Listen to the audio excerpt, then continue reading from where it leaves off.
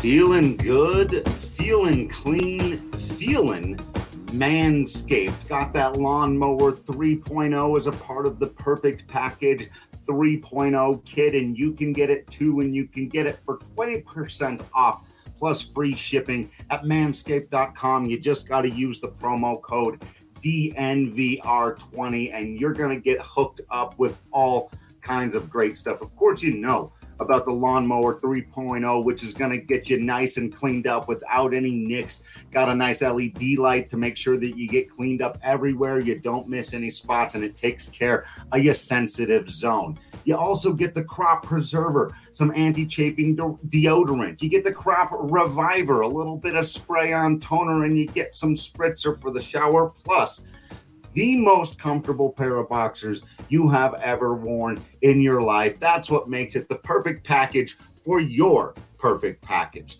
So get 20% off plus free shipping with code DNVR20 at manscaped.com today.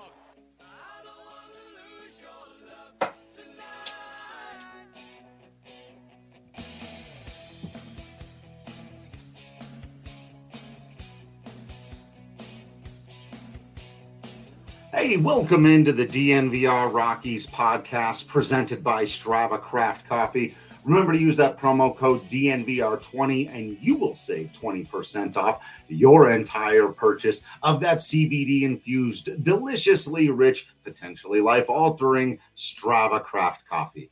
I am your host, Drew Creasman. I am the managing editor of DNVR Rockies. With me is DNVR Rockies beat writer Patrick Lyons. And on today's episode, we're going to be very excited, assuming he hasn't fallen asleep and forgotten or fallen. I know he's been ill lately, but we're 90% sure that we will be welcoming in our guy from John Boy Productions, Talkin' Jake. It'll be good to hear and see him again, talk to him on draft day. We're going to try to dive into that a little bit deeper. Before we do that, we've got a few more thoughts on kind of the post-draft aftermath and how the Rockies prospects line up. But even before that, we got baseball action for you. Everyone's frustrated about Major League Baseball right now, and we understand why. We've dived into it a bunch of times, and we will dive into it again in the future. But Patrick, there is live baseball, and not only is there live baseball, there's live baseball out there that you can get a little bit of skin in the game, maybe earn a little bit of money. What do you got for the folks? Yeah, right now, if you go on DraftKings Sportsbook, besides getting a sweet little discount, there's some KBO game action tomorrow morning or tonight, depending on your sleep schedule. There's some big games going on right now in the KBO, and sports coming back. English Premier League, we're going to be seeing on DNVR Bets. They've got all of that covered and more. But KBO is still real hot right now, and there's a couple real good odds that I do like for the Wednesday morning games. NC Dinos, my NC Dinos are still looking good. Mike Wright is on the hill. So I really like their odds of pulling through for you guys at minus 137. They're still in first place right now. And they look, you can't look unbeatable in baseball, but you certainly can look incredibly hard to beat, and that's where the Dinos are at. Not to mention the LG Twins, who should be getting Roberto Ramos back, Colorado's favorite son right now in the 2020 season, the best player in the world right now. True, fair enough. Not many players are playing in the world right now, but Roberto Ramos is one of those guys. He'll be coming back soon. Don't think he'll be active in time for Wednesday's game at 3:30 Mountain Time, but for that reason, I do like the under. The pitchers have been a little questionable, but right now 10.5 is the going number. I like the under on that, and I still do think you got to go at the LG Twins at minus 148. I believe we got Chad Bell on the hill, for the LG Twins. Excuse me, it's Ling Cheng Wu, and against Chad Bell, who has not looked good this season for the Hanwha Eagles. 8.80 ERA. He's 0-2. And if you've been following the standings, the Eagles are in last place, 9-28, a 243 winning percentage. So they are looking like they're going to get the best pick in the 2021 KBO draft. As it turned out, right? All right, Patrick, I gotta nail you down here, though. We need our DraftKings Sportsbook pick of the week. You can only take one of those for your pick of the week. What do you feel most confident in? The pick of the week has to be NC Dinos. It's got to be going the Dinos. Over minus 137. Kia Tigers, Matt Williams has done an interesting job learning the Korean style of game. Obviously, I think he's about only the third American manager or even third foreign-born manager in the KBO. So he's done a much better job. They're sitting at 20-17 after a rough go of it. But I really just like, who's on the hill. I like the matchup with Mike Wright against Lee Min-woo. So I'm going Dinos all the way. Not because I'm a homer, but because I like the numbers. There's enough evidence to support going all in on the Dinos on the Wednesday. I mean, they've been the class of the league, homer as you may be. Yeah. They've been the class of the league. The facts speak for themselves. And if you're wondering how you get in on all this action, well, you got to download the DraftKings Sportsbook app. You use the promo code DNVR. I'll tell you about that in a minute. But you got to know about DraftKings Sportsbook, man. It really is an awesome app that you can use. You can use it anywhere, everywhere. You can bet on all kinds of sports, as Patrick's talking about, whether you're into soccer, international baseball, golf is a big thing going on right now. You can do day by day, even hole by hole live betting. It's safe, it's secure, it's reliable. It's not any of that offshore nonsense. You withdraw your funds at your own convenience and deposit at your own convenience. And there are all kinds of special odds and promotions going on constantly, sometimes even DNVR specific related bets that you can lay down, which is really, really cool. So download the top rated DraftKings Sportsbook app now. Use the code DNVR when you sign up, and check this out. For a limited time, all new users get a sign up bonus of up to $1,000. Wow. A G, 1K, the smackaroon, an entire smackaroon, I believe is the technical term. That's right. All out with this sign up bonus.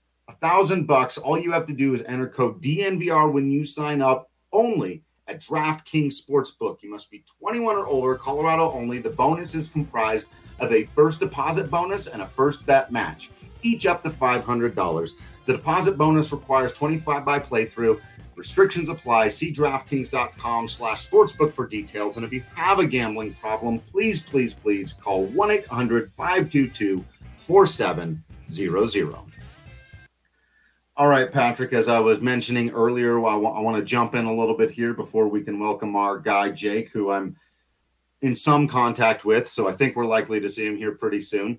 About where the Colorado Rockies updated prospect rankings are. We got into this a little bit on draft night, but, I think we only began to have the conversation. So let's just quickly here sort of give people our listen there. You see, that's, what we were talking about on draft night. This was before how this is Baseball America's ranking straight up, right? We didn't do anything to these. And so I was thinking we could provide the folks with kind of our own take on what the Rockies top 10 is.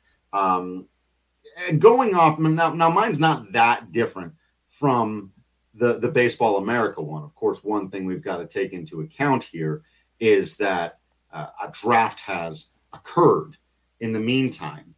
And there's a big question about where to slot people in. But I'll give you my top 1, 2, 3, 4, because they do vary from Baseball America's a little bit. So you've got 4. So the Rockies have selected 6 players in the draft. They also have taken a player as an undrafted free agent, Luke Leisenrig, out of the University of South Carolina, Aiken. We did cover that. We were the first to get that story out there. So there are 7 players, but of the 6 that are drafted, you think there are 4 that would make this list, Drew?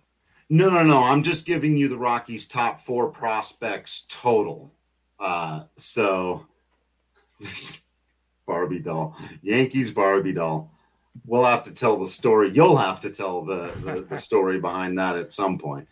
So, yeah, I've only got one of the Rockies' recent draft picks from this draft making their top 5 prospects, and it is Zach Veen, as well it would be. But I do have him slotting in just behind Brendan Rodgers, who does still technically qualify as a prospect.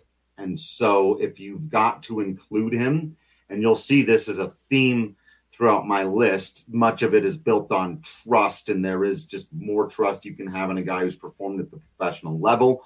While I may see a higher ceiling potentially on Veen, as of right now, Rodgers has to be my number 1, and Veen very comfortably is in at number 2.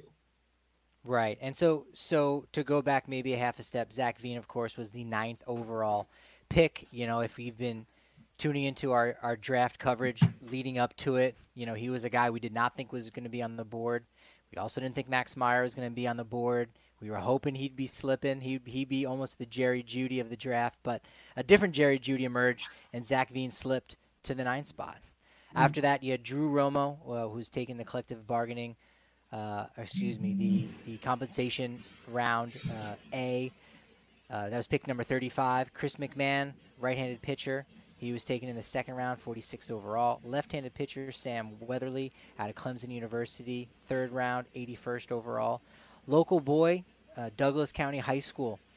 Right-handed pitcher Case Williams was drafted out of high school in the 4th round, pick number 110.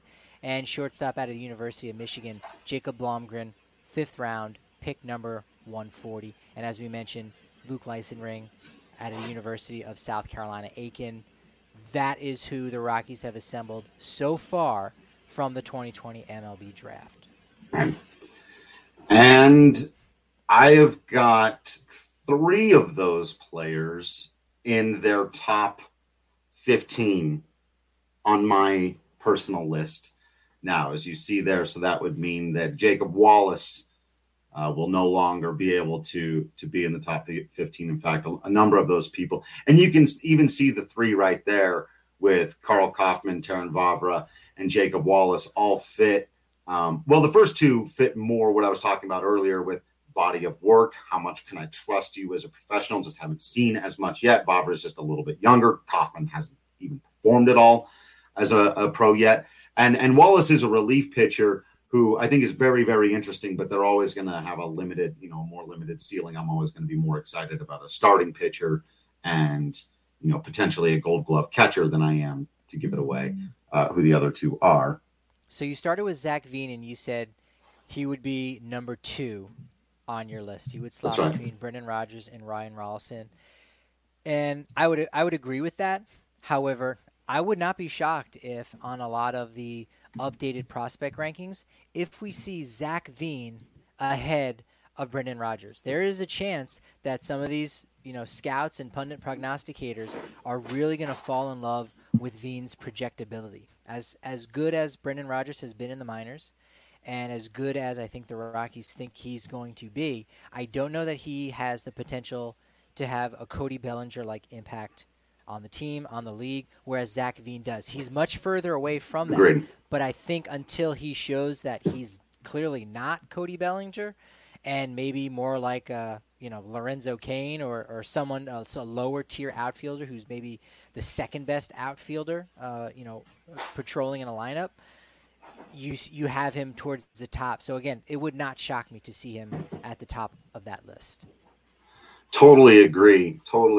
And we'll maybe continue with this. We'll see where our guy is at, but we got to bring him in now because he's here with us and we can't delay any further. So we can keep looking at those top prospects as we go through, but there's a lot going on in the world of baseball that we want to talk about with our guy who talks baseball all the time on their podcast, Talking Baseball. If you happen to have the Yankees as your AL team, you can check them out at Talking Yanks.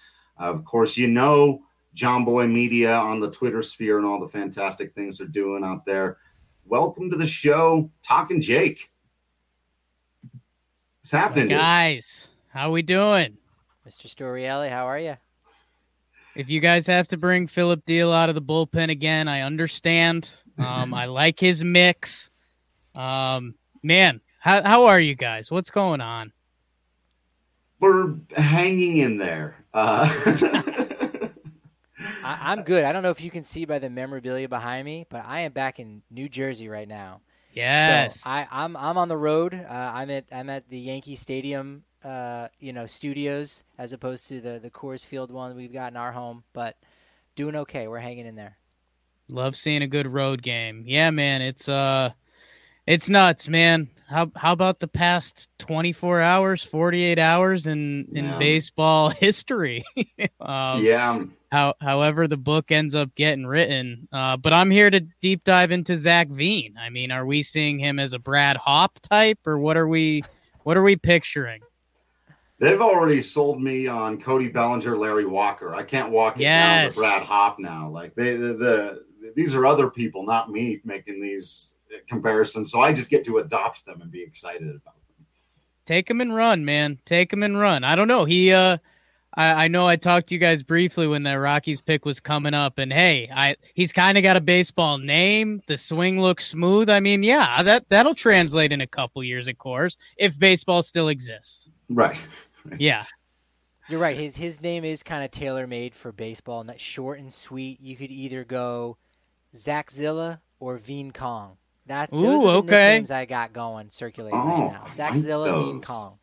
Veen Kong is pretty good. I'm in on that. Yeah. So as we were discussing before you got in here, he immediately becomes basically a toss-up with Brendan Rodgers at worst for the top prospect in the Rockies system. And at that lowest, he's in second already. Man, and I wish before we get into it that we were here talking about Brendan Rodgers breaking out, or we were talking about Marquez is pushing for the Cy Young, or any litany of things that would be baseball. And it sucks that we're not. So I appreciate you guys taking to the battlefield as regularly as we do and trying to talk some baseball. And your guys' draft stuff, I know you guys were giving out the credit, but holy smokes, that was that was it. That was TV show. Yeah, man. Our producers and directors, Ali and Rudo, man, those guys are amazing. And Patrick and I can talk for a long time, so that's pretty good. You guys did it. It's fun. It's like John Boy does in the morning, where he's going and he's like researching stuff and he's learning on the fly. That was the weeks and month leading up to the draft, where we keep an eye on this as baseball fans. You kind of have your hands in all these different pots, and you figure out what's going on. Even before KBO and MPB came back, I was aware of what was going on over there. But doing this, it was like studying. It was learning on the fly and getting all these names down and learning about Division II and Division III schools. And it was fun. It takes you back to a time where you didn't know everything, and you had decided as a baseball fan, I want to learn everything, so I'm going to do it. And this was kind of one of the last areas of like, hey, you know what? A lot of baseball fans don't know a lot about the draft. Let's dig in deep. Let's learn about these guys, and let's provide the best content possible. So thank you for those compliments. Hey, and it's so tough, and it's one of the I was going to say one of baseball's actual struggles, but baseball is creating their own struggles as they go. But I mean, it really is tough, right? Because I mean, Zach Veen, if he fast tracks it, I mean, 2-3 years if he's incredible, and it's so tough to stay on that pulse. I like to do it. I know I've mentioned to both you guys a couple times. I play my out of the park baseball game, and that lets me do it a little bit. But it really is tough, and I'm actually going to put the Yankees down. So for everyone listening, you could unmute me for a little bit.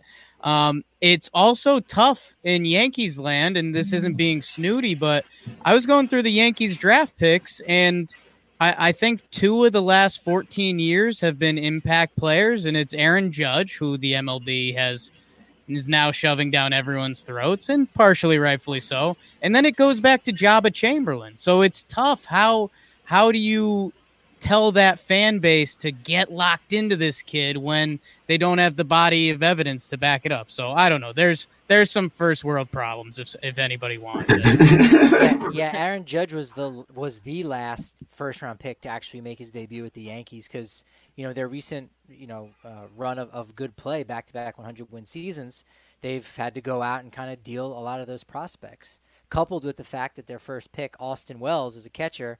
We just took Anthony Siegler 2 years ago, kind of doing somewhat what the Giants did, but with much less higher, potential catchers, taking catchers in 2 out of 3 years.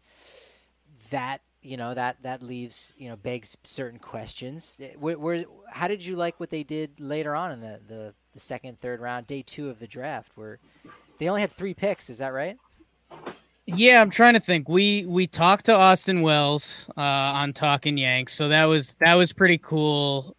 Mostly because I'll be honest, for Talking Baseball, we've been cranking out content and it's been good. I mean, between interviews and the news that's been coming out, we've been able to really put a great product out there, and I'm really proud of it.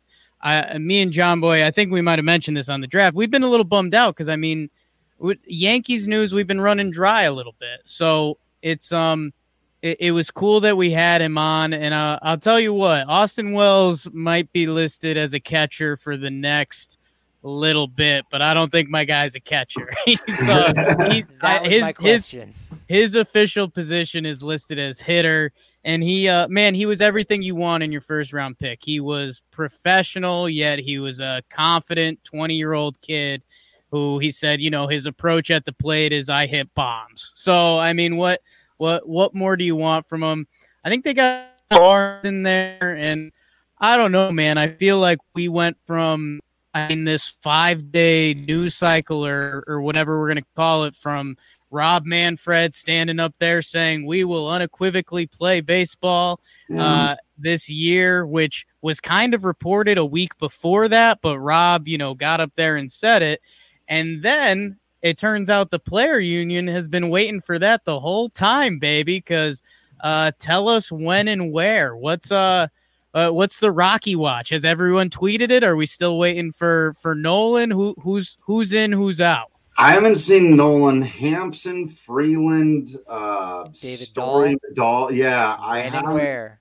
And Nolan, it's I perfect. think, talked They're on the same page. Oh, yeah. Nolan, I got to give a shout out to our guy, Patrick Saunders, over at the Denver Post. I'm straight up tell you, I've not read the story, but I saw the headline, and the headline was Nolan Arenado hopes that the fans are paying attention.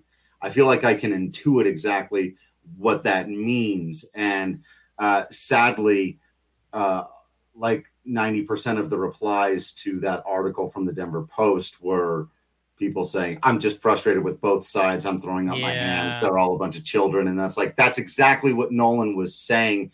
He hopes people aren't doing. He hopes that you're paying attention to the details, because on a surface level, it does look like a both sides thing. But when you start diving into this, it doesn't.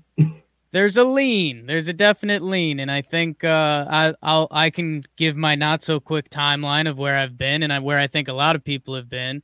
There was the in good faith times, which let's be honest, if there's a time when the players, you can throw them under the bus. I mean, their first counteroffer wasn't in good faith either, but it's because the owners wasn't. So 112 games was never going to happen, but because we still negotiate like the worst people in your fantasy football league, they came in as high as possible, hoping the players always want to land at half a season full prorated. I mean, that's hasn't been a secret, but they've had to negotiate because the owners have pushed it, and the owners kept pushing at the full prorated. They never got anywhere. Kudos to the union for staying strong on that, because they deserve to.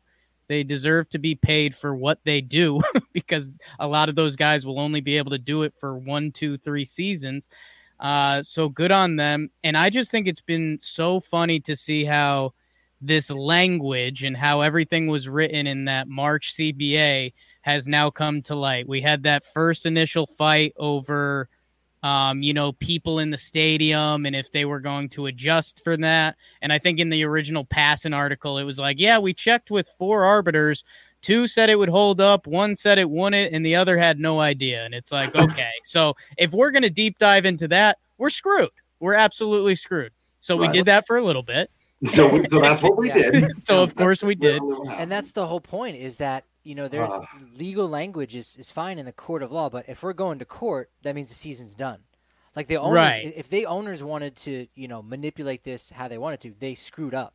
Because once it goes to court, you've already lost, because now there's no season. So you might win in court, but okay, now what? You can't go back in time and say, see, we were right. There's no time machines. And here's the kicker. I don't think they are going to. I mean, in good faith, which has been thrown out the window from the start of this by both sides, but mostly the owners. And now we're at this point where Rob Manfred went on TV and said there will be baseball this year. The players kind of executed it perfectly, because we all thought that Rob Manfred 48-game emergency button was kind of the end. Like that was it. And now it seems like they wanted Rob Manfred to say that, because there was that other line in there that says they will try to play the most games possible. And it's become very clear that the owners don't want to do that. And now they're literally saying that they still want to negotiate, but as long as the players won't file a grievance. If you're saying you don't want the players to file a grievance, that clearly means you think you did something wrong. Who says that? Right. So I'm, yesterday was a very dark and sad day for baseball when Rob Manfred and that quote comes out. But I'm still optimistic, and it's a little bit my personality that I don't know if you want to call it darkest before the dawn or 1 step back, 2 steps forward. I think we're going to make progress. I don't know if it's that 48-game button season, or I'm not sure what it looks like. I still think we're going to get some form of baseball this year. It's just going to be interesting to what degree. Are the owners going to turn their back on Manfred at all? Are the owners going to cave in at all? Or are we just going to make this as ugly, drag out, knockout as possible? And I think you guys being so close to it know that that's probably what's going to happen. Oh, I need a Breck brew. I need a beer, and I need it now, Patrick. I've got some right over in the fridge over there, and I'm going to be grabbing a Mile High Copper. There it is. As soon as I'm done with this thing. Do we have a weed sponsor right now? I need them. Mile High Green Cross is one of our sponsors. I don't know where they're at on our thing right now, but so grab some Mile High Green Cross and some. There it is. You get 20% off when you sign up for their loyalty program. Breck Brew. The cool thing there is if you go down to the farmhouse, you can get $5 off both your beer and your meal if you use the code DNVR. Is that one a 20? Let me double check. That one's just DNVR. $5 off. You call 303-803-1380 from noon to 8 p.m. They'll take care of you. They'll get it all ready. You can go pick it up. The food is delicious. The beer is extraordinarily delicious and will help you get through these difficult times as we try to navigate all of this stuff here. And one place where you're probably going to be able to take in a Breck brew before. I don't know if you got it out there out on the East Coast, if there's anywhere to get Breck brew. Yeah, you'll have to find one and I'm on it now. Us. Yeah. You'll have to let us know. And I want to see if we can pull up, by the way, the video of you singing. Let me see. We gotta try to make this happen. We gotta try to. But one place you're probably going to be able to take in a Breck brew long before a baseball game is out at a Colorado Raptors rugby game. They're probably going to have their stuff together because, as we have seen, baseball has been uniquely inept when it comes to returning. So you can check out a bunch of information on the Colorado Raptors if you want to be a total expert on them once they return. You can check out our podcast here on the DNVR network. Follow Colton Strickler. He's breaking down the game of rugby 101 for you, teach you all the rules, get you to know the players here on the team, and you can buy some super cool merch. They have awesome looking designs and colors and all that stuff. So get yourself set up with some DNVR Raptors gear because Well, we may all have to become rugby fans here if we don't have any Major League Baseball for the next 2 years. And even if there is, still taking a rugby game, it's a whole lot of fun. You rugby guy, Jake? Have you done the rugby thing? Man, you guys have seen my body type. I was often the guy around the college campus that the rugby guys wanted to use as another hitting target, but I always turned it down. Hey, I respect it, even kind of the bro lifestyle that college rugby sometimes pushes on. But hey, all respect to the rugby guys. I remember there was a time in Dallas I was playing pathetic pickup basketball with one of my buddies, and these guys came over and were like, "Hey, you boys want to play some rugby?" And we said sorry, like we've never played, and thought that would be a get out of jail free card. And they were like, "Oh, you should play with us." And we're like, "How dumb do you think we are? You think we're like 26 years old and I'm going to play my first rugby game? Like I'm already sore shooting hoops." So all respect to the rugby world, but I'm not really in there yet. That's not a game you can just jump into a pickup game. I jumped into a pickup game of cricket. It was being played on the tennis court next to where I live. And I said, I'm going over. I'm going to introduce myself to these guys, and we're going to play. And on a tennis court, we played this weighted tennis ball, and you couldn't hit line drives. If you hit the fence, like you would almost hope to do, that was an out. And played cricket, and it was dope. It was great. And I haven't seen those guys since. It was like a field of dreams, but for cricket. But for cricket. All right, I'm going to see if I can get this video to play, unless, Patrick, you want to. Oh, did you get it? Oh, boy. Got it. Oh, nicely done.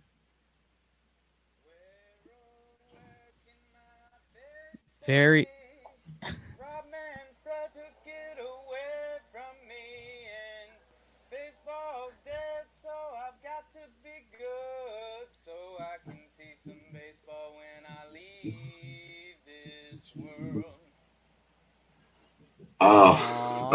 That's that right there. That is the state of baseball, ladies and gentlemen. That's where we are. That's where we have arrived at. Instead of watching beautiful left side of the infield play in Colorado, we're watching my sunburned nose and my 8th grade chorus levels let it rip. And yeah, man, it was kind of a tough day. We've had a small group coming to the office starting last week, so we can do some content and stuff here. And we're 2 blocks away from Yankee Stadium. And so at about 4 p.m. Eastern or 5 p.m. Eastern, it breaks yesterday that Rob Manfred says he doesn't believe there will be a season. And it's just this, you just shrug and you say, what can we do? Yes, we've turned it into a business, but also in a way we've committed the past 2-3 years of our lives to the game of baseball and trying to grow it. And you guys know the feeling. It's just these kind of kicks to the nuts that are like, are you kidding me? So I was picking up the train, I think the 4 or the 6, right by the stadium. That's our work exit. And I was like, you know what? I'm going to leave it all out there. And you know what? The fans like it. So, hey, as someone who used to sing on a stage for small amounts of money, right. I will say, nailed it. Some nice vibrato, a couple of good little up and down movements. Heart touched me here. Touched me. Miles. Did you go to Catholic school? That's a choir voice, I think. I did not. I was a public school gal. I think I let it rip 6th, 7th, 8th grade. Yeah. I playing an instrument didn't work out. If I could ham it up and sing for a little bit, I'll sign up for that. And maybe some of our viewers might be familiar with that voice. You have heard me sing at Armida's and Ogden Street Tavern on a couple Friday, Saturday nights. Usually, I tried not to be the too drunk guy. I ended up slipping into you mix in a couple too many of those Brecs and a little bit of the medicine, and then you go up on stage, and it's not good. It's not good. I did a Flight of the Conchords song at karaoke under very similar circumstances. Yeah. Not so long ago. And which Flight of the Conchords song? I believe it was The Most Beautiful Girl in the Room. Ooh. Looking around the room, I can tell that you are the most beautiful girl in the room. Hey, Britt. That's Britt. Hey, Britt.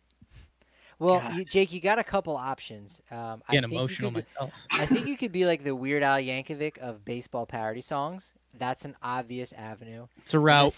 And the second one is if you guys can get your money together over at John Boy Media, you might be able to buy a team, maybe even the Mets. But on second thought, they're not very profitable, though. On second thought, they're not very profitable. It's a bad business investment. You know what? You may have to go the weird Jake. The Weird Al Jankovic baseball parody songs, because owning a baseball team is not very profitable. So scratch that suggestion. Yeah, the second option. I mean, it'd be fun and all, owning a baseball team and all the negative stuff, but it's you're pissing money away. Yeah, that's the song stuff has caught on a little bit. It's a touchy line because I don't want people to take it too seriously. I don't want to have the conversation, are you into singing? Because I'm not. But if people can have fun with it, I will do that. And there's been some whispers around here. If baseball doesn't happen, isn't there a baseball stadium on an Airbnb or something? Didn't that make the news cycle the other day? And I maybe just post something on the Twitterverse and say, hey, if you are in Florida, let's get it together today and make some content. But I hope it doesn't get there, and I really hope that and maybe I'm just being too blindly optimistic. I still think they're going to do baseball in some form, because if they're not, it's just an unreal failure. On the part of everyone. Everyone loses. Everyone has failed. Some people have failed more than others. And I'll say it and hopefully not spoil too much of what I'm writing right now, but the man at the top has failed more than anybody.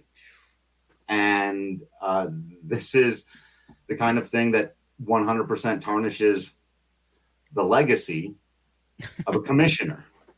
And I'll leave my further thoughts on that for an article I've already written 1,000 words on. But we can get back into it. I do want to. Let me say this. You know what's going to make you upset, Drew, is here we go. Upset about is, according to my math, a 100% chance that Rob Manfred gets into the Baseball Hall of Fame. And think about when I'm saying this. Every commissioner has been enshrined in the Hall of Fame, including Bud Selig. And you go, wait a minute, the steroid scandal totally ruined the home run record twice, or two different home run records, right? The single season, the all-time with Bonds surpassing Hank Aaron. Yeah. And yet he's good. That time the All-Star game ended in a tie. Remember that shit. So there are a couple. So, I mean, that... And maybe that's so blasphemous of I'm not even going to acknowledge that he will end up in the Hall of Fame. I'm saying that right now in the midst of this. Right. Yeah. And it's crazy, but it's true. It is. And I think it's I don't know. We've tried on Talking Baseball to get to a level of neutral as possible. I mean, Trevor Plouffe used to play the game. He's been in player union meetings. His perspective is going to be from the players, and that's fine, and it should be. We've tried to come in as neutral as possible, and the only line of defense we could come up for Uncle Bob was that, hey, do you think that he wanted to be the person that went out and said 100% will be playing baseball and then follow that up 5 days later and say, we probably won't? No. I mean, right then, it's you're the puppet for the owners. You're the one that has to go out there and do that. And again, should that be a direct reflection of Rob Manfred? Not necessarily, but there's a lot. I mean, they've screwed this whole thing up 10 dozen ways. And then, I mean, man, you dive into some of the deep parts of it and just the way that they haven't advertised baseball for baseball fans. And X amount of years and all the little stuff. Patrick, it's an interesting thing that, yes, the analytics you just cranked out is that Rob Manfred will make the Hall of Fame. He's trying to break the chain. He's doing his best. And I wonder if it gets so ugly enough. This is the Jake theory that I stumbled into today, is that let's say the owners are in a corner. Like they can't use coronavirus as an excuse because the other leagues are figuring it out and going to be playing. So the players can just point at them and say, hey, if they figured it out, why couldn't we figure it out? MLS has a tournament coming out. I think lacrosse does as well. NBA's got the schedule. So if they can't use the coronavirus, the WNBA is going to be rocking and rolling. I'm getting in on the Phoenix Mercury. I think that's okay. We're Mercury. Okay. Belmont Stakes Saturday. Yeah. I can't. Belmont State. I mean, there's sports leagues and people figuring it out that baseball is not going to be able to hide behind that. So if the owners have to come in, and whether it's 60, 57, whatever number they think won't make me completely sad, but still will, whatever number they come back with, they're still going to have to pin this on someone. And I think it's Rob Manfred. Like, I wouldn't be surprised if the owners pivot on this and are like, hey, this guy he screwed everything up. He's supposed to be a labor negotiator. This is what his specialty is. And look where we are. It's the laughing stock of sports. Yeah. I do want to hold your feet to the fire on a thing here in just a second. But can we do Jeter and Walker finally? Okay, we can do that too. No. Let's see if we got what we've got time for. Last thing I want to say on this, because we got a comment from Will, who says, he mentioned it earlier on Twitter today, and you're right, the whole MLB situation comes down to the March agreement for the players to receive 100% prorated salaries, if that included fans would be allowed to attend or not. That's what Jake was talking about at the beginning, the legal terminology and what the arbiters had decided and whether or not that could end up in court. And here's what I'll say about this and why the owners lose this argument, because there are two things that are possible there. One, that's really what they meant, and the agreement says that. And if that were to hold up in court, what that tells you is that the owners at the time purposefully ignored healthcare professionals and all of the experts who said there's zero chance you're going to be able to just come back and fill up your stadiums even as baseball. They knew that in March. So if they crafted an agreement that was contingent upon something they knew was not going to happen, it was not done in good faith. And then the other possibility is that they're just incorrect, that it was never contingent upon that, at which case the players have been correct every step along the way to say, we have an agreement. Can we just play baseball under the agreement we have in place? And then they made concessions when they, under that scenario, wouldn't have had to make any concessions whatsoever because they already had an agreement in place. So agreeing to fewer games or, any of these other things. So it's actually not a win for the owners if it comes out, well, it was contingent on having fans. It's like, well, then you totally screwed up in a different way by creating a ghost agreement to begin with. Right. And that kind of becomes part of the scary part, because what if they did do that ghost agreement to begin with to get into labor stuff almost that's been looming over this upcoming CBA? And I think the two biggest things that need to kind of get to the fans is the billionaires, millionaires thing. People are already tired of that phrase.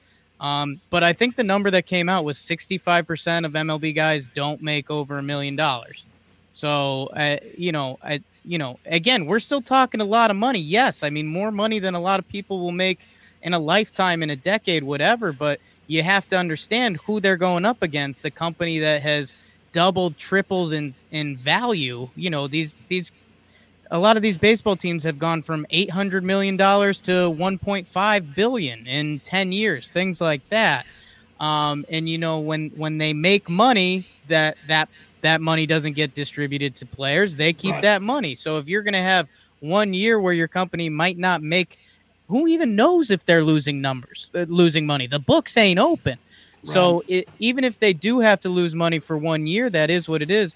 And I think the bigger thing, and I'll make a joke on myself about flexing to get it out of the way, but Jack Flaherty is our number one guest on the podcast. He's friends with Trevor Plouffe, so it's not like we've really done anything, but I think we've had him on 3-4 times, and he's an awesome dude, real legit for being a freaking on a Hall of Fame career path. I mean, it's very young, but just think about that. But anyways, so when this started going down, he texted and he's like, "Hey, I want to come on the podcast," and we were all like, this was after the Blake Snell thing when he was talking on his Twitch, and we're like, Jack Flaherty's still a young guy. Do we want this? And we're like, hey, you know what? It was like a Wednesday night. We were like, hey, if you still want to talk tomorrow, sleep on whatever you're thinking. Let's talk tomorrow. Yeah. And he came in and everything was cool and collected and we had fun with him. But the biggest thing he drove home that if fans are listening, they need to know is that the players have made their concession. And it's the big players. It's the Max Scherzers that were supposed to make $35 million this year, that in a best-case dream scenario that we snap our fingers and they start playing 75 games in a month. Max Scherzer went from making $35 million this year to $17 million or whatever it is. I'm not a math guy. But I think people need to think about what those numbers really mean. Like, yes, it's crazy money. Instead of thinking Max Scherzer is going to make $17 million this year, think that Max Scherzer lost $17 million this year. And it's mostly for the young guys that haven't gotten their payday yet. Think about when that sliding scale originally came out, which was basically to divide the players and not in good faith. there I go. But, all the guys making the minimum, the $500K under $1 million, those guys weren't really affected. It was all the guys who were making big money. And guess what? Those guys have earned every single penny. And we just struggled to put ourselves in those shoes. But the players made their sacrifice. And that's where when and where has become such a beautiful rally cry, because it's tied into, just the beauty of baseball, right? Like that's, if I was still living in Denver and one of you guys texted me and said, hey, we're playing a pickup baseball game at 3 p.m., my response would be when and where. And it's the beauty of it, and a little jab at the players. It's easy enough for them to all copy and paste and put out, which I think is maybe even more important. I think Francisco Lindor messed up the hashtag because you can't have the and sign in there. Frankie. Come on. Damn it, Frankie. I know people are sick of the millionaire versus billionaire conversation, or rather phrasing it like that, because I don't think that really does justice. Like, to compare, the owners with the players, right? $1 billion versus $1 million. $1 billion is 100 times that, right? I am a math guy. It's 100 times that. So we think about minimum wage here in America as nationally, it's getting close to almost everywhere, like $15 an hour, right? And that's hard to take care of your family on $15 an hour. We are the billionaires. America isn't a billionaire-type country, right? We're first world. Well, a third world country, if you want to use billionaires, millionaires, somebody would be making 15 cents an hour. That's the difference between 1 million and 1 billion, is $15 in a first world country like America and 15 cents. How are those two things considered the same? Right. They're not. Exactly. They're just not even, to use a famous baseball phrase, in the same ballpark. Not even close. All right, so here we go. Before we can get into I'm hoping the Jeter Walker thing we can do will be amicable. We'll see if we butt heads during that. We'll spend more time on. I want to give you 5 minutes here to take the floor and tell us what's going on with the Yankees and the 2017 video thing, and what did Rob Manfred know, and is this like the Red Sox, and what's going on there, because it's another one of these things that I think with so much going on, fans are inclined to just kind of loop it in with baseball is dirty right now and it's bad, and here's another gigantic scandal. So can you tell the folks what's going on there and what your sort of response is? I'd say the Yankees did the exact same thing the Astros did. Send them to hell, and that's it.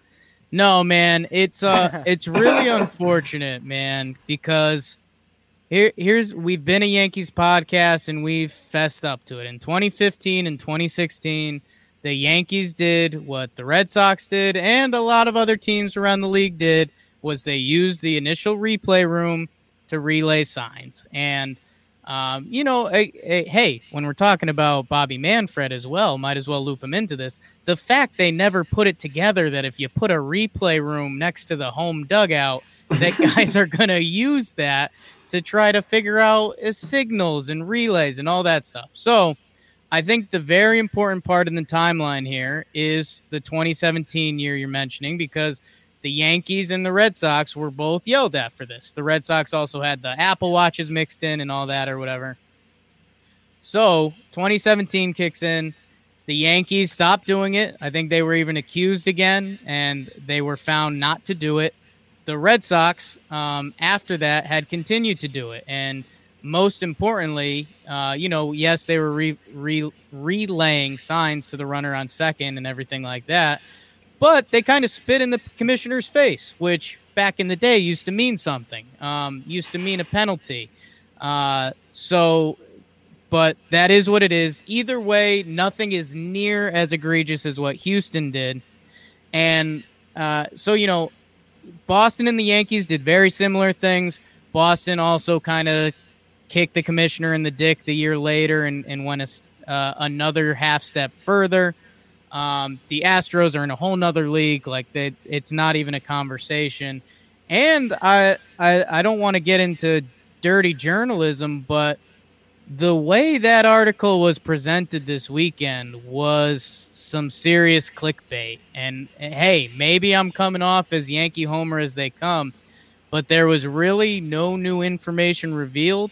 And I'll say this, the one thing that I think any person could come back with is then why don't they want the letter to be opened? I want the letter to be opened. I don't think there's shit in there, pardon my French. From everything we've heard of, and, we do have some sources that are closer to the situation, it's absolutely nothing. And I think it was thrown out there to kind of get them clicks up. So if you guys got more or want to bring it at me and tell me the Yankees are bad guys, I'm always open to that conversation. No, I mean, I'll begin at first by saying I think your characterization of how and why the Red Sox and Yankees is way different than what the Astros did is totally fair, and I've tried to explain that to people as well. That the Astros did something that was organization-wide, that involved players, coaches, manager, GM, scouts at the minor league level, all getting involved in this thing, where both the Red Sox and Yankees are basically accused of having a video guy or two go an extra step and give players more information than those players probably should have had.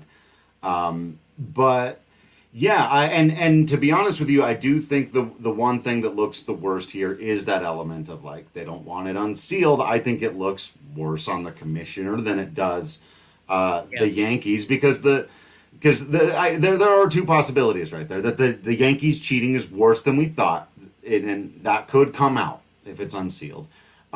Or the other thing is that the commissioner knew this was going on, knew what was going on with these other teams, knew what was going on in Houston, and did more or less nothing about it other than send teams a letter saying, hey, would you quit? And that was it. And he doesn't want that to get out, right? I mean, Patrick, do you see any other reasons why? No, I mean, Jake, you started it off by saying, yeah, the Yankees are in a lot of ways just as guilty as the Red Sox and Astros, in some ways, right? But not entirely, because I'm trying to think of an analogy of like when you were in school and, last 5 minutes of class, teacher's like, all right, I'm done. They're over by their desk. And you use some, more adult language. You're goofing around with your friends, but the teacher can look the other way on it, right? You're dropping some F-bombs, whatever. They look the other way. Then in class the next day, someone blatantly out in the open used the F word, and the teacher goes, oh, that's enough, all right? I'm tired of this language. Shut it down. That's the Yankees. Then the Red Sox go, and they're like, all right, let me try it. And then you go, whoa, you're staying after. You're getting detention. It's very clearly, I am not happy with this language. And then the Astros stand up and are like, oh, yeah, check me out. You know full well you should not be using this language. And they're like, I'm still going to do whatever the hell I want. Okay, fine. I'm going to make an example of you. You're getting written up. You're going down to the principal's office, and that's it. And I feel like that's the analogy where, yeah, the first guy is wrong too. The Yankees are wrong for doing what they did. But then it progressed. And it's like, there are differences in the levels and what have you. And yes, on one hand, they are all the same. They are all cheaters in that way. But on the other hand, there are also these levels to it. Now, my analogy has been the party animals. There's some number of teams in baseball, we're not entirely sure, and they all got wasted and went out for a night of doing stuff, a lot of which is probably illegal. Some people were knocking over trash cans. Some teams maybe peed on a cop car. You know, you're like, oh, okay, that's no stuff. And then the Houston Astros were like, we're crazy. And they went over and knocked over a liquor store. And it's like, whoa, whoa, whoa, whoa. And then some people came out and were like, hey, everyone was being crazy and breaking the rules. And we're like, yes, a lot of people walked up to and probably even crossed the line, but they didn't like graffiti the line, take a dump on it, run into the liquor store, you know. You know what I mean? It's just I like that. It's just it's been crazy. A couple kids smashed mailboxes, the Yankees and the Red Sox. The Red Sox got caught once, and then they got caught doing it again, and for some reason they really didn't get a punishment except Alex Cora. And then, the Astros burnt down a home and, gave like a Fonzie. We're cool, right? Hey. Like, no, guys, you're not. This is what we're doing, right, guys? This is what we God. And isn't it crazy? Like, it'd be pretty cool to have that be a story, but it's not either. I mean, that used to be the conversation, how Houston was saved this year from booing because of the coronavirus. They're not even a thought. I know. We got to get back to all that. Okay, so here are our options now, gentlemen, as yes. I'm going to need another Breck brew here in a minute for sure. We can either try to fit this Walker Jeter conversation into about 10 minutes, because I don't want us to go too long here, 10, 15 minutes. Or we can schedule another time. Maybe when were they supposed to go into the Hall of Fame? That's later this month, right? Isn't the date for that? July. Oh. July 23rd through 26th. I don't know if we want to wait that long. We should do something, though. We should all get together and do something on that day, since there's not going to be anything, and we'll just celebrate the careers of Walker and Jeter together. We could invite some Hall of Famers, to come on the podcast, but I don't know if they know how to use the technology. I mean, poor Ringlesby, dude. Just Bob Gibson trying to figure out, like, where is this voice coming from? We're like, hey, Bob, we love you, man. Not a Zoom, right? He'll kick our ass if we talk. Bob, we're just gonna show highlights of yours. Just be on the camera, right? So yeah, I don't know. Do we maybe we set the table here? A little appetizer. Yeah, a little appetizer. I like that. All right. So then let me remind people, of course, about MSU Denver online. You get smarter. Boom. As you can tell, I have gotten incredibly smart from taking that. I know words like you get and smarter, but for very seriously, you can get an extraordinary education at MSU Denver Online, whether you're starting out your degree for the very first time as a new freshman, whether you're trying to finish up an old degree, whether or not you just want a few more tools in your toolkit, you want to change directions in life, whatever it may be.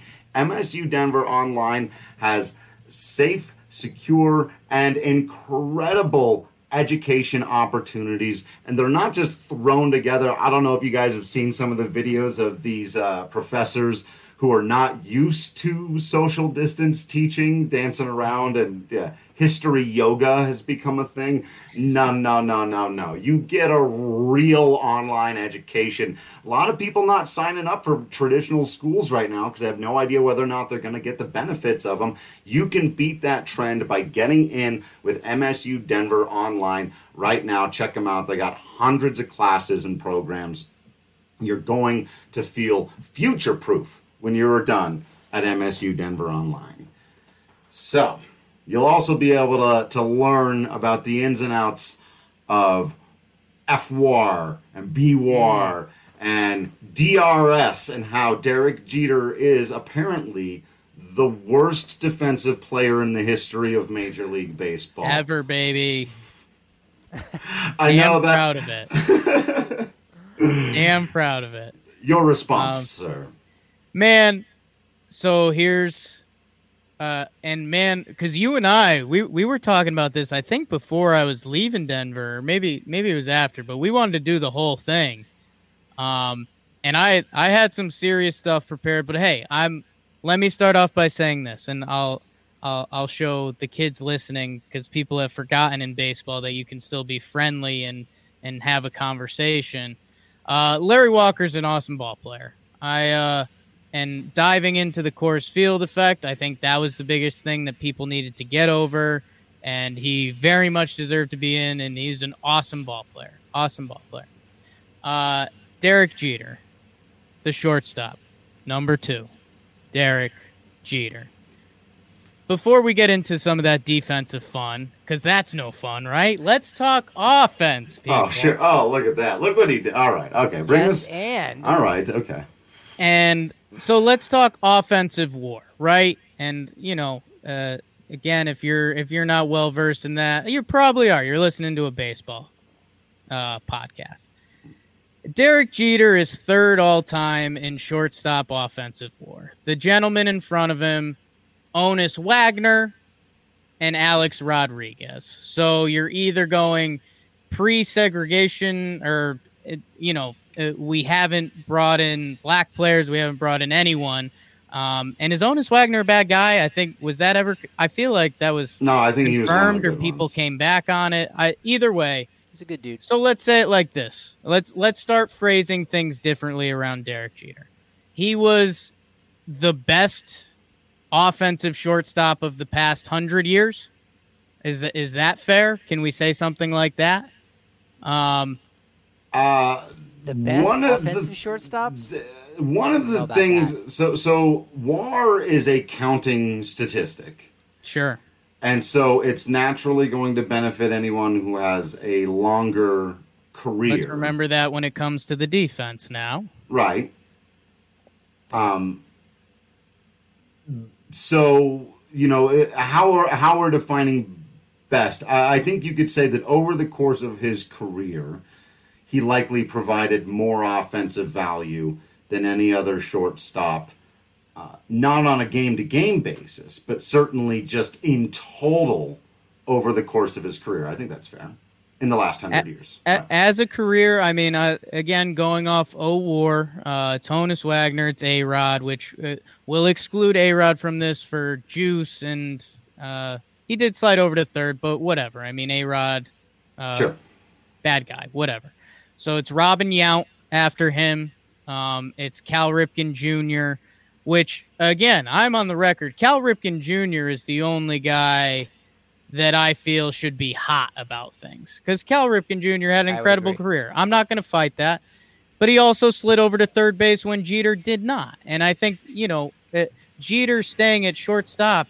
I started talking like an SNL character there, the guy in the hot tub. Jeter got hurt and he stayed at shortstop for too long. But guess what? And this ties into everything going on in the world. Baseball's entertainment. And I wanted to see Derek Jeter play shortstop. I didn't care. I didn't want to see Derek Jeter play left field. Was that selfish? That's the question. Is that selfish? Because Ripken, while he moved over to 3rd base, he could have stayed at shortstop like Jeter did. But he also saw an opportunity, because at the time, Orioles were able to bring in a fantastic shortstop by the name of Mike Bordick, for those out there who follow the game incredibly closely. Yeah, Mike Bordick was a fantastic defensive shortstop. So, hey, I'll move over to 3rd base, and now we can have 2 Gold Glovers over there, and his bat was still good enough to be a corner infielder in that sense. And yes, I know the conversation was Jeter still could have been very valuable defensively, because the discussion wasn't even necessarily that he would go to left field. I think when it really started, the conversations started heating up in his early 30s to mid 30s, was center field. So he still could have been an incredibly valuable player to his club, but ultimately decided to stay at shortstop. And so let's agree the offense is there. I know there is an argument against the MVP. He never got one, but I will tell you, I think it was 19. What year was it? Maybe it was 98 or maybe it was 99. He had the highest position player war in the American League, and he did not win the MVP. So, and he was on the first place Yankees. So it wasn't like a losing team thing. Derek Jeter could have easily stumbled into one or two MVPs, but hey, I kind of don't even care. It's, he's a fantastic offensive shortstop, arguably the best of the past 100 years of baseball, and I think that should be appreciated to some degree. So let's do the defense. You're right on 98. He had 7.5 WAR, second position player behind Alex Rodriguez. And Clemens, when he was with Toronto, has at 8.1. So you're right. He was there. He was third overall in B-WAR in the American League in 98. Ended up finishing third in those MVP race. And then I think, it's no Walker in 97 or Helton in 2000, but it's close. In 99, Derek Jeter finished sixth in the AL MVP voting. He had a 8 WAR that year, only behind Pedro Martinez, which, hey, if a pitcher gets the MVP award, that's not a bad year to do it. But still, I think that should be out there if we're reanalyzing awards. And I think even at the beginning of this Corona thing, I think the MLB Network did one, and I think Petriello put it out there. So either way, Derek Jeter is a special shortstop, and it just goes, I think the part that's missing, and if we're going to, I'll finish off Jeter for defense. Yes, the defensive numbers aren't great, and the end got worse.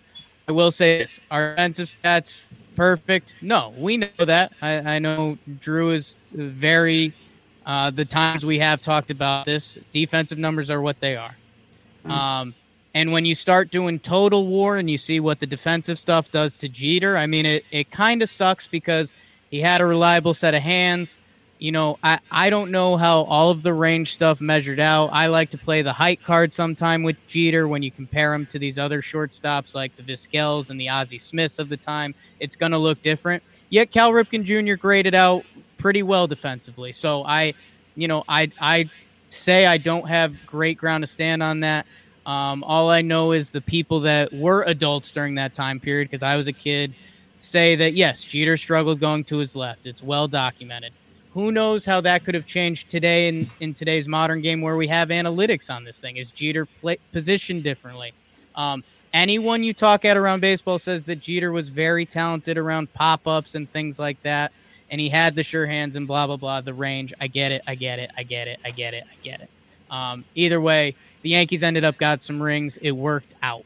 And yes, the team was great around him. We all know. But the guy that I don't have the perfect argument against is Barry Larkin. I think offensively they're very different peoples. Barry does have the MVP. I don't think we should hurt someone for playing baseball a long time because we know it's hard to play baseball for a long time. I think right. It is one of the skills of baseball is being able to play 162 games a year and then do that more than once and then do it, 18, 19 times?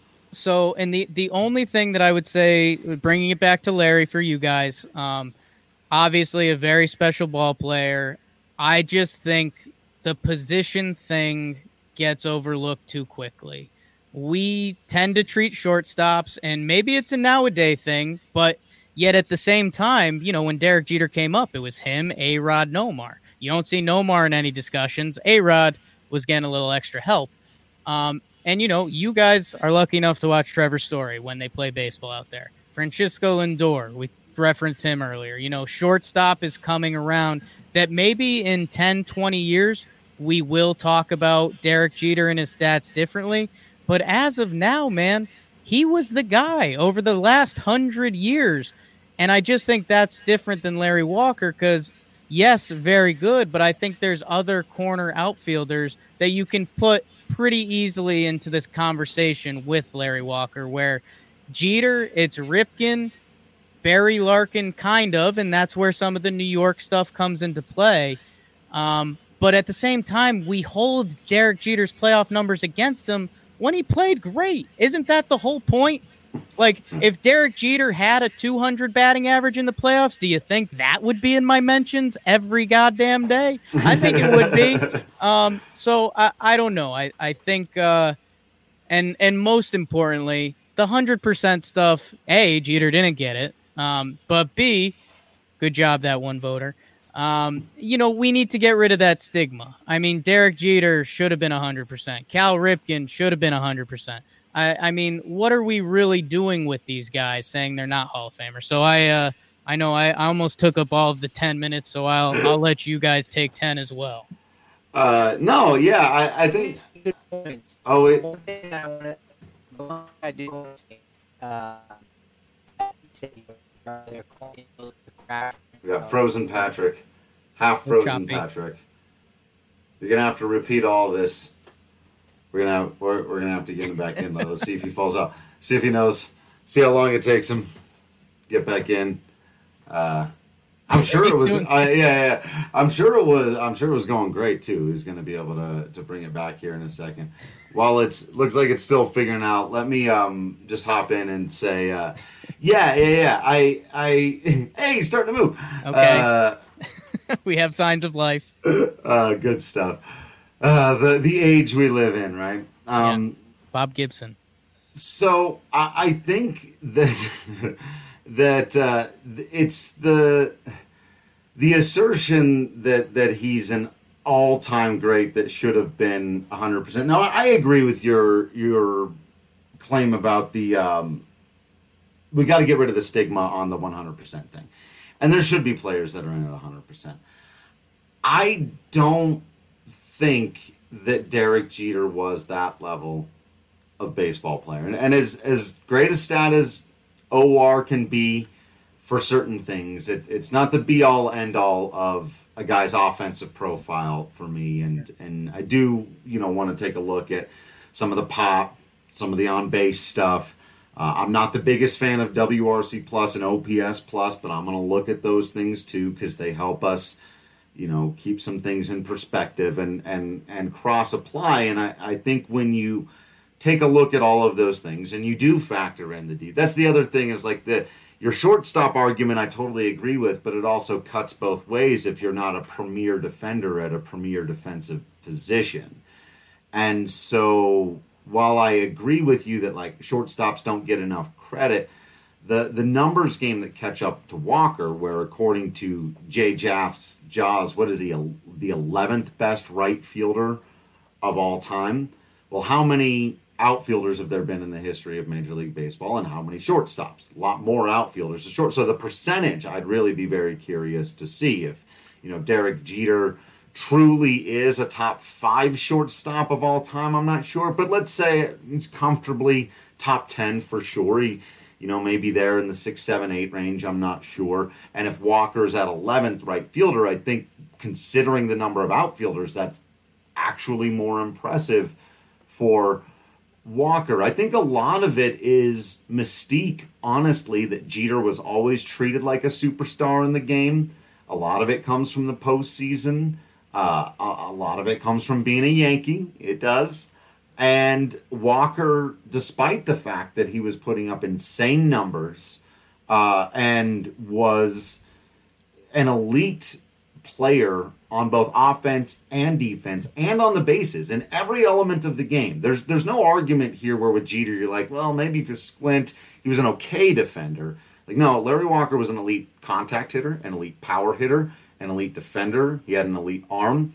And he maybe wasn't an elite runner, but he was an elite base runner. He wasn't, his speed was probably just above average. And he spent his whole career of people saying, yeah, but. And that's why he doesn't feel like the otherworldly superstar that Derek Jeter has. It looks like we've got Patrick Lyons back. Hop in there, buddy. Yeah, Larry Walker, 10th all-time on Jay Jaffe's Jaws. Jeter's at 13th. But as far as the outfield debate goes, in the Jaws system, it inserts an outfielder at every position. So I would say that levels out. You're essentially going to have the same amount of shortstops as you are, qualified right fielders. Yeah, maybe more players have played right field than shortstop, but we're cutting out the fifth outfielders. Like that's kind of a moot point. But sure, for the most part, those guys are pretty level. The thing that Jake said that really stuck out was, you mentioned about Jeter's value of kind of what he did and being so unique, with maybe Ripken and Larkin kind of being in his class in that era, whereas Larry Walker has many more peers in his class, so that makes Jeter more unique and thus more valuable. Also, and there's no way for us to evaluate this, there's no statistic, who do we think made their teammates better? Now, we know what Larry Walker was able to do as a teammate. He was a great teammate, very beloved. But I tend to believe Derek Jeter got a lot more out of his teammates than Larry Walker did. Derek Jeter, say what you will about him being on center stage, you could use that for him or against him, right? Oh, he's a Yankee, sure, so immediately he's better. Okay, he's a Yankee, so immediately his job's tougher. Go ask Sonny Gray or go ask Carl Pavano, guys like that who couldn't get the job done in New York because it was the Yankees. He was able to get that job done, and he was a captain amongst very few captains in that history. Number one being Lou Gehrig, right? And you go through the history of time, and he was a captain. So in that way, I tend to think, it's a fun conversation, and we'll have to continue doing it. But that's something that there's no metric for. Jeter, I think, got a lot more out of his teams, and you're right, Jake. This idea of like, well, look at what he did in the playoffs. It wasn't a small sample size. Sure, it's a bummer. You could say, yeah, hey, Larry Walker was pretty good in the playoffs. He wasn't Jeter, but if Walker had had more opportunities, maybe he would have been better. We don't know, but we do know that when it came to the playoffs, some of those Yankee players, Bernie Williams included, like let's not forget about him. He's a guy when I think, what's a similar Yankee comp to Larry Walker? If you asked a lot of baseball fans from around that time who's better, I could see it being a 50-50 split. I know Bernie was more of a center fielder, but you could go 50% Bernie, 50% Larry, and that's not entirely fair. I think the edge should go to Larry Walker, but that just kind of belies the point of the importance of playing in those big games and producing. And Jeter kind of had the best of all those worlds and was able to produce in the playoffs, in the big spot, on the center stage, at this incredibly tough position, whether or not he should have been there or not. Otherwise,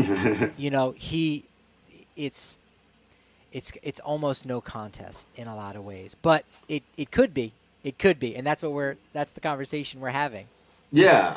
I wanna give Jake the last word on this here, so I'll interject a few more thoughts, and then I want to give you the floor. But on my current, and I do not have my vote yet, but on my current priority list for when I'm going to vote for the Hall of Fame, your impact on the team around you and your team success and winning in the postseason and winning championships is going to be at the very, very bottom of my priority list when it comes to baseball players. If I was voting in the NBA or the NFL, I would probably care more about those things because an individual can have much more of an impact. I don't disagree with the assessment that Larry Walker, while a great teammate, was also kind of a, hey, let's hang out and go gambling and drink, do the thing or whatever, and wasn't exactly, guys, we got to focus. We got to go out there and do the thing and win today. He wasn't that guy. 100%. That's just, I'll give it, it's worth some points. I'm not saying it's worth nothing, but I think it's probably the lowest thing on my priority list at the time. But I do grant all of those points to Team Jeter. The other thing I wanted to point out, and I can't find the stat in front of me. We've all seen it a couple times before. Our guy Manny Rondalla has kept it. But I thought it was important that because Jake qualified, and rightfully so in my opinion, the Alex Rodriguez stuff. So we're basically saying you've either got a guy who we know had some help, or a guy who lived 100-some years ago. Well, when you look at the outfielders who outperformed Larry Walker during his career, they're all guys who had some help. And so and it's worth remembering that Larry Walker was arguably, again, can you prove Larry Walker didn't take stuff? He's been adamant he didn't. We know some other guys did. Some other guys, there's just some big question marks. But if we're going to include that in the conversation, which you did, and I think we should, Larry Walker is arguably the best outfielder of his generation who's totally clean. And hey man, I've got no qualms with Larry, and I haven't done a deep dive on it, so I couldn't tell you if he's even, close to those guys, if anyone's got a picture of pills in the locker or not. I know I haven't heard anything, so I'm good with Larry. But I can use that for Jeter too. I mean, if there's a guy that doesn't resemble steroids at all, right. It's Derek Jeter, and it's the whole time period he played. So I think that could be used as a booster for him as well. And I guess the only thing that I struggle with, and I'm sure me and some of the analytics people could get just into fist fights that would never be resolved. And let me bring it to my guy, Bernie Williams, who got mentioned before. Bernie, his defensive numbers didn't grade out too well either, and he's got a couple Gold Gloves, and he never had a throwing arm. He was always very smooth in the outfield, long strides, and again, the defensive analytics, and maybe I'm fully blind to it, and I will be because I'm a Yankees fan, and that's just how it works. Maybe the defensive graders went tougher on my Yankees, and I'll live with that another time until I can get some more nerds to research it better for me. But I think there's something to be said to the value of actually playing the position, whether it's special or not defensively. Would Bernie Williams's career numbers had looked a lot more impressive if he only played left field? Probably, right? Yeah. If you're doing some quick turkey math in your head there, that a center fielder playing left field for his whole career, I mean, what do Bernie Williams' defensive numbers then look like if it was kind of transitive? So I think there's something there. And then I just want to bring that back to shortstop, because for whatever reason, the best kid on every team growing up always plays that position. When you start playing Little League, and for whatever reason, for the past 100 of years, to put together a career at that position, we can only grab a few names. And I just think for whatever reason, and, I don't, not a left-handed, right-handed thing, but like Larry Walker couldn't have played shortstop. And I think there's a lot of people that you can point to and say that. And I know this spins into a whole conversation. Well, Derek Jeter couldn't play shortstop either. Well, he did. and the team won. You're right. That's right. So the Yankees draft pick, tying things together. I said he's a hitter and he's listed as a catcher, and I think he's played a little outfield. That kid, maybe he sticks at catcher, maybe he ends up at first, maybe right field, maybe DH. Shortstop ain't an option. And I just think for whatever, we put catchers in this category where the catcher stats need to matter more because they're behind the plate and grinding every day.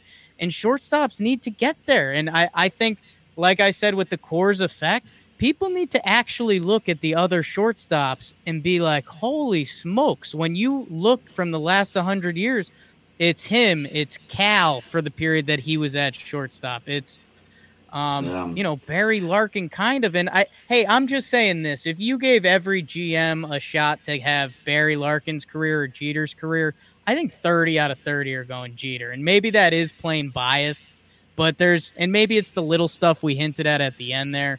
But I don't know. I just think in the realm of people at the shortstop position and where Jeter really lands, that's what I got.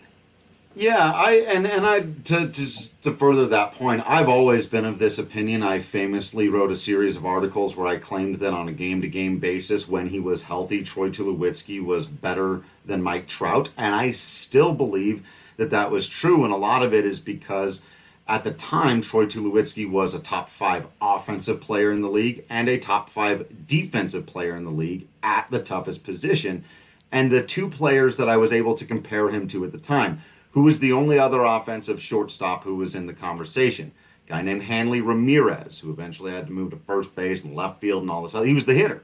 And who was the only guy who was even in the conversation in terms of defense? A guy named J.J. Hardy, who used to play fantastic defense for the Baltimore Orioles, but couldn't hit a lick, had a very short, relatively short career because of it, to your point.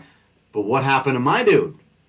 His legs fell off his body, and he's retired and coaching for Texas now. So on a game-to-game basis, I was right. Your point is not to be undersold, that staying at shortstop and producing, even if it's below average defense, but with consistent above average offense and just staying there for that long, should not be shaken out. Fans here know, like, Trevor Story's breaking these records, and some of it's because he's extraordinary, and some of it's because to hit 100 home runs as a shortstop is an incredibly rare thing to do. And if Story can stay healthy, he might work his way into this conversation, but we used to say that about Tulo, and he will not be. No more. I mean, there's guys, and there's always a crop, and hey, this is how much I love baseball. If this current crop, Lindor, Tatis, if all of these guys picking it at shortstop and putting up crazy stats, if they want to blow Jeter out of the water, I'm fine with it. But for some reason, it just doesn't happen. And people kind of need to put on the way you look at a catcher. When you're impressed by what Joe Mauer does because he's doing it behind the dish, because there's a lot of guys around the league that can't hit a lick. Like, we don't view shortstop that way, but the history tells us we should. Yeah. Javi Baez and ya boy, Gleyber Torres. Can't forget about those guys at shortstop. It's quite the era, but we'll see. Again, we've said this at other times, and we'll see how many of them hold up. Even Manny Machado has had to change position a little bit back and forth. So, all right, Jake. Man, this was a bit of a marathon, but we never keep it short, can we? We just can't do it. We can't, because we love baseball, damn it. So bring it back. I'd love to do some more Larry and Jeet stuff with you guys. Hopefully we could talk about real live baseball. How nuts would that be? We'll all keep our fingers crossed. We'll have to get together sometime after. As you guys always know, I need one take from you guys. I need like a Rockies 30-man roster take that, like, watch out for Garrett Hampson or Tapia. I need something that I can bring to people that I sound like a Rockies insider. Oh, you want the good one? Yeah. Okay, I'll give you two names, a pitcher and a position player. I'll decide on my position player in a minute. But here's who you need to know. Antonio Senzatella. Okay. Starting pitcher. Popping the mitt. Yeah. 25 years old now. He got in shape. He stopped eating all the stuff the wife was feeding him, all the candy. He was sad about missing out on his candy, but the young man's in shape. He's driven. He's ready to go. Antonio Senzatella. If you are in an NL-only fantasy league, Chris Owings is the guy for you. Wow. Multiple positions. Wow. He's back. I think he's back. Not like that's Derek Jeter's back, but he's back to he's a guy that can steal 15 bases. Is going to be starting 4 to 5 days a week because he can play just about everywhere, and you're going to kind of see the best of his days in Arizona. That those best days weren't as an all-star, but they were as a guy you go, shoot, this guy's putting some things together, and I'm throwing him out there at second, short, third base. If Arenado needs the day off, he can play a little outfield. NL only fantasy, Chris Owings, very deep cut. Yes, that's some good stuff. All right, here's my position player. I got it for you now. Rockies fans, the podcast know this guy, but your national people will be more impressed by this one. Sam Hilliard. You got to go with Sam Hilliard. Big boy, right? He's 6'5", 232. I mean, he's built like a truck. Real pop. Kind of a big swing. He's going to strike out a lot, but not quite elite level speed, but the next down. He's probably the second or third fastest guy on the Rockies. He stole 20 or more bases like the last 4 years in the minors. Again, the Rockies systems just say, hey, go and run. They literally just don't care. Figure it out. But it's like, why not? Yeah, go out there. Yeah, it looks like the Belmont Stakes when he's on the bases, except there's no jockey on his back. Yeah, but he can move. The Rockies started playing him in center field a little bit. He's taken to it. Big cannon for an arm, so he's going to find his way into the lineup. And he got his September call-up at the end of last year and was just ridiculous. Was smoking hot. Hit like 7 home runs on the stretch. Was taking guys like Ryu and in the final game of the season down to their final out and down a run. he got Josh Hader to tie it up, and that ended up screwing up the Brewers, who had to fall into a one-game playing against the Washington Nationals that they did not win, and the Brewers should have won their division, but Hilliard got him. The rest of the Rockies played their role as well, as he reminded us on our draft day coverage. But literally, Hilliard strikes out there, ball game over. Takes Hader deep instead. It's fantastic stuff. That's and maybe the craziest thing about Sam Hilliard was that he was a 15th round draft pick. Yeah. Yes, and he thought he was when he was selected, he was gonna be a pitcher because that's what he did a little at Wichita State. And no, he said, no, we're going to make you an outfielder. So, spent a year at every single level, but his numbers were phenomenal. I don't think he was the MVP last year in the Pacific Coast League, but hit 30 homers, close to 100 RBIs, like, most of the league did. But he did it with style and grace, unlike many. Damn. Guy oozes tools, man. Check out. I love that, and I haven't really had my sad thoughts about the draft only being 5 rounds yet. But when you hear something like that, what? Oberg also taken in the 15th round. The Rockies' best reliever. Guy struck out the final 4 guys in the wild card game in Chicago to win the most important game of the last decade of Rockies baseball. He was taken in the 15th round of the draft. Have you guys started dreaming Rocky short season championship yet? Of course. What are you kidding me? Okay, good. Everyone's in it now. But the Rockies have never won the NL West, and it's very Rockies for them to have there. their first pennant in a right 22.5 game season. I don't know how they're going to do the half game thing, but Manfred will find a way. 22.5 games. The Rockies will go 16 and 6.5 to win their first ever NL West pennant. Yes. That's a hot take. I haven't said that I'm in on that. air yet. There it go, is. folks. The Patrick Lyons guarantee. All right. Well, make sure you're checking out all their stuff at Talking Jake, at John Boy. What are the other plugs? What are the sites? Man, I won't even plug my stuff. I know we got the Rockies folks here. Trevor Plouffe does a show called Sequence on YouTube that they just go over some big at bats, and he had David Dahl on, and Dahl is a hitting junkie. Eyes lit up. So he's done some other guys. Yelly was the biggest pull.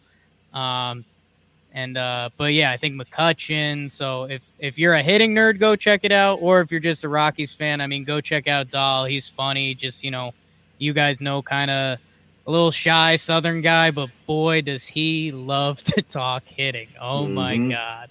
Yeah. So go check that out and get a Breckenridge brew. Keep those ads coming, baby. That's right. Or Mile High Green Cross, whatever's helping you through the day, right? All right. Jake, thanks so much for talking the time. Actually, that still works. That's our new show, guys. There it is. If you stuck around for 90 minutes, Talking the Time, Jake, Drew, Patrick, all your favorites. Talking the Time. Make sure you're following everybody on the social media. You subscribe to the DNVR.com.